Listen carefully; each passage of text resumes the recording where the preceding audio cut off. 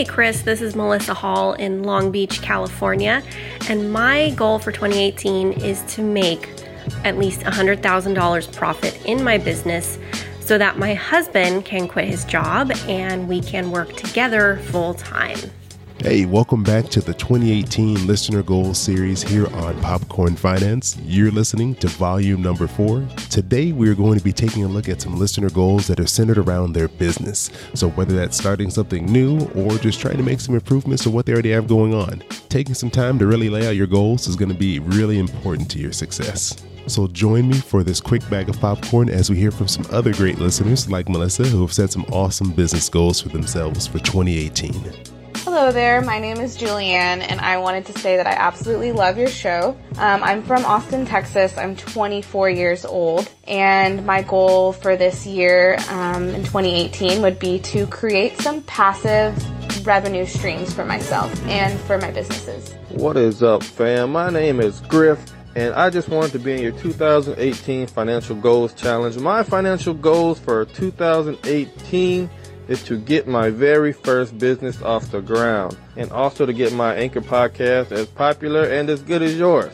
All right, thanks for having me, man. Hi, my name is Lucky Braxton. I'm from the southern part of Connecticut, and my financial goal for 2018 is to stack enough overhead to be able to run my business efficiently. So, I'm already in business right now, but it's legitimate as of next week, and then hopefully into the new year, halfway into the new year, I can have it LLC'd and hopefully just be on my way. But the main thing is to stack that overhead in order for me to be able to operate efficiently. What's up, Financial Poppers? Pete McPherson here from Do You Even Blog, coming at you live from northern Michigan on vacation. I'm looking at 20 inches of snow on the ground. My 2018 goal is $231,000 in earnings. Gross revenues from my business, Do You Even Blog. I care not about saving and budgeting and investing so much as I do increasing and multiplying my earnings. So that is my goal. I have it broken out month by month. I encourage everyone to do the same. $231,000 for me, for my business, to put food on the table for my family. You know, I don't really think of myself as a business owner, but, I guess this popcorn finance thing is starting to become somewhat of a business for me. So it was really interesting hearing these goals, and it really gave me some things to think about. If anything, I would consider myself in the very beginning stages of working on a business. So I think I can relate the most to Julianne's goal of creating some passive income. Because, as many of you already know, I go to work every day. I have a regular day job, and I'm actively working, like most of you, to bring in income. But it would be really great to have some income streams that don't really require my constant effort and attention. I mentioned back in the Popcorn Finance Side Hustle series, you can find that popcornfinance.com/side hustle, that I was trying some things out. And one of those things was the Amazon merch program. And, I can upload some designs. Amazon handles all the distribution. So it was a way to bring in some income without me having to do too much additional work other than putting it all up there.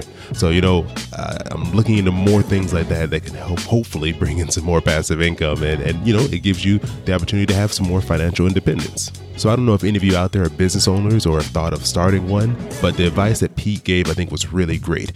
Make actionable goals and break them down into small time frames, monthly, quarterly, whatever works for you.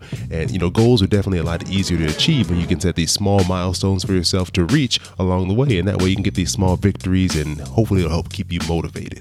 So thanks again for joining me here for volume 4 of the 2018 Listener Goal series. Appreciate you listening as always. And a big special thank you to Melissa, Julianne, Griff, Lucky, and Pete for calling in and sharing their goals. Also, make sure you subscribe to the podcast and that you follow Popcorn Finance on Instagram, Twitter, and Facebook, because I'd love to have you share with me some of your financial goals for 2018. It'd be really good to hear what you're working towards this year.